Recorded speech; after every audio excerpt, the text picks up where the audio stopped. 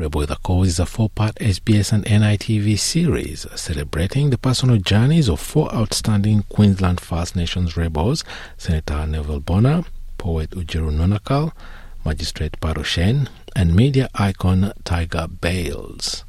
And I'm happy to say, to explore this series, I'm joined by EJ Garrett, director of the episode about Tiga Bayles. Welcome to NITV Radio, EJ. Thank you, Bertrand. It's good to be here with NITV.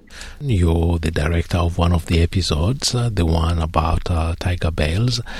Tell us about how you selected to direct this particular episode, and how did this episode come about? I'm living in this small town in Eidsvold. Yeah. And the Bayles family is well known out this way. Tiga Bayles was born just down the road in Cracker. And lived in Theodore. So got a close affiliation with Tiger, and his baby sister, his only sister, Robin, is my cousin. So really had a lot of close association with Tiger, and I sort of knew him when he was at the radio station in Brisbane, Triple A.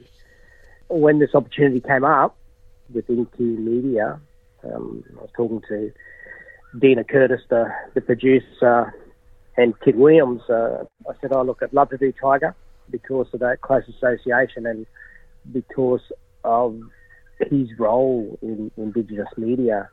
As a media person myself, I'm really fascinated by his journey and what he did for Indigenous media here in Australia. Yeah, a media person telling the story of another media personality, a pioneer, and a younger generation. He was using radio, but you're using another medium, so doing basically the same thing, but using different mediums.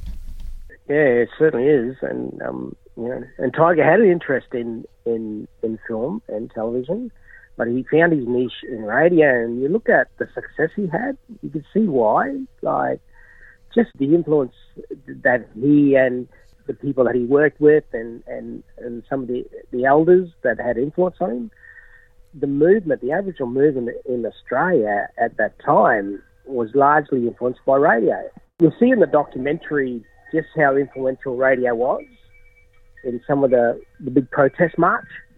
Radio was forefront to that movement. It was, when they looked at the logistics of getting thousands of people together and informed, Tiger used radio to do that. You mentioned his work in Queensland and also his role in protest marches and Aboriginal rights movements. And he's mainly known nationally for his work at Radio Redfern, his work especially during the bicentenary protests, because without Radio Redfern, these protest marches wouldn't have had the coverage that they got. I would say that actually he was instrumental even in making these marches happen and become a success that they became. That's right, and his mum as well. His mum and his aunties and uncles, they were a big influence on Tiger, and you can see that play out in the story that we put together on Tiger. That he wasn't doing this on his own. He was at the front, of course, but he had these elders around him with that wisdom, and he had his family behind him as well. And even though Tiger was front and center, he always spoke about that support he had and the wisdom he was getting from his elders. And I think when you see that vision, about using radio to support the movement, it's pretty clever, and it worked. You'll see in the documentary the amount of people that come together around these protests and how radio was a big part of that. And then Tiger always spoke about, it wasn't just him, it was his elders and his family and other people around him. Yeah, his era was marked by black rights movements, the 1971 anti-apartheid tour. I can think of the Tent Embassy.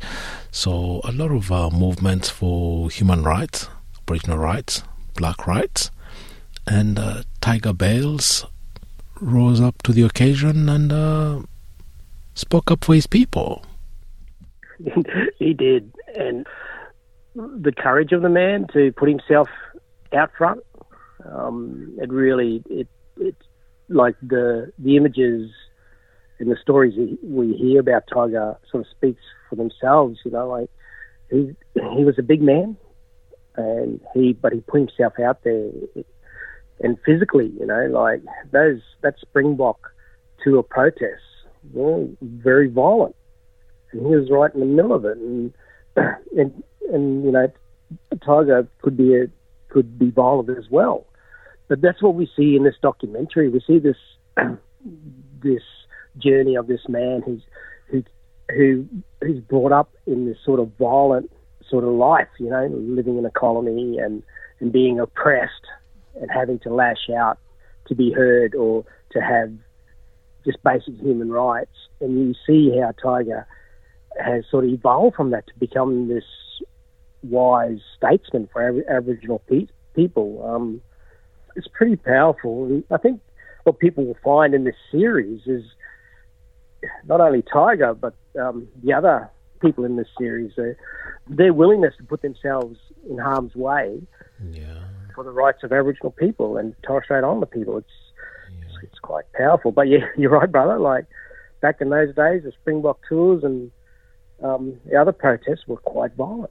Lately, we had also the Radio Redfern voices actually inducted in the Australian film and sound archives. So they're already immortalized, but you're immortalizing it on film as well. But you bring in also sounds from people who are close to Tiga Bayles. It's well deserved. I suppose the role of Radio Redfern and Tiger, and he always said there's two things that's going to change things here in Australia for Aboriginal people, and that's media and education. And he's always said that. He said that right from the early days. And he stayed true to that path. Like you'll hear in the documentary, and you'll see in the documentary, he was a trailblazer. And he knew which way to go. And he talks about becoming an honourable ancestor. His mother always talks about becoming an honourable ancestor. And Tiger became that by ensuring that Aboriginal people had a voice through radio. And then he ensured that Aboriginal people had an education through the Murri school that he created. So going back to radio, of course, you know, like it still plays a big role, not only nationally, but even in our smaller communities. Radio is our voice. So it's great that they were nominated, you know, and recognised. Yeah. You can talk about giants like this, you know, for hours and hours and hours, but you have to condense it into a documentary format. What challenges did you face selecting the material and the people to involve and include the voices and other images to include in the documentary? We started out with a plan of speaking to the people that were close to Tiger, who were there on the ground with him. And then as we progressed with the story, Tiger's voice kept coming, and we kept finding these archives of Tiger. And by the end, it's really it's Tiger's story told by him. Yeah. Even though it was a challenge at the time, it was the right journey. It was the right way to take this story. You know, other filmmakers will appreciate this, that for the creative process, you got to cut away the things you love to make what you need to make. Yeah. And there's a lot of content in this production that I loved, but we had to cut away. You know, we had to sort of take out so we can stay true to the story and true to Tiger. I believe we achieved that. As difficult as it was, I believe we've captured Tiger's story by using his voice and his record. It's an honest portrayal. You know, Tiger wasn't perfect, but he acknowledges that, and he shares that in this documentary. Yeah, you covered the story of a media personality, a towering figure in this space. as a media personality yourself, what's your reflection on the media landscape back then and maybe its evolution to today?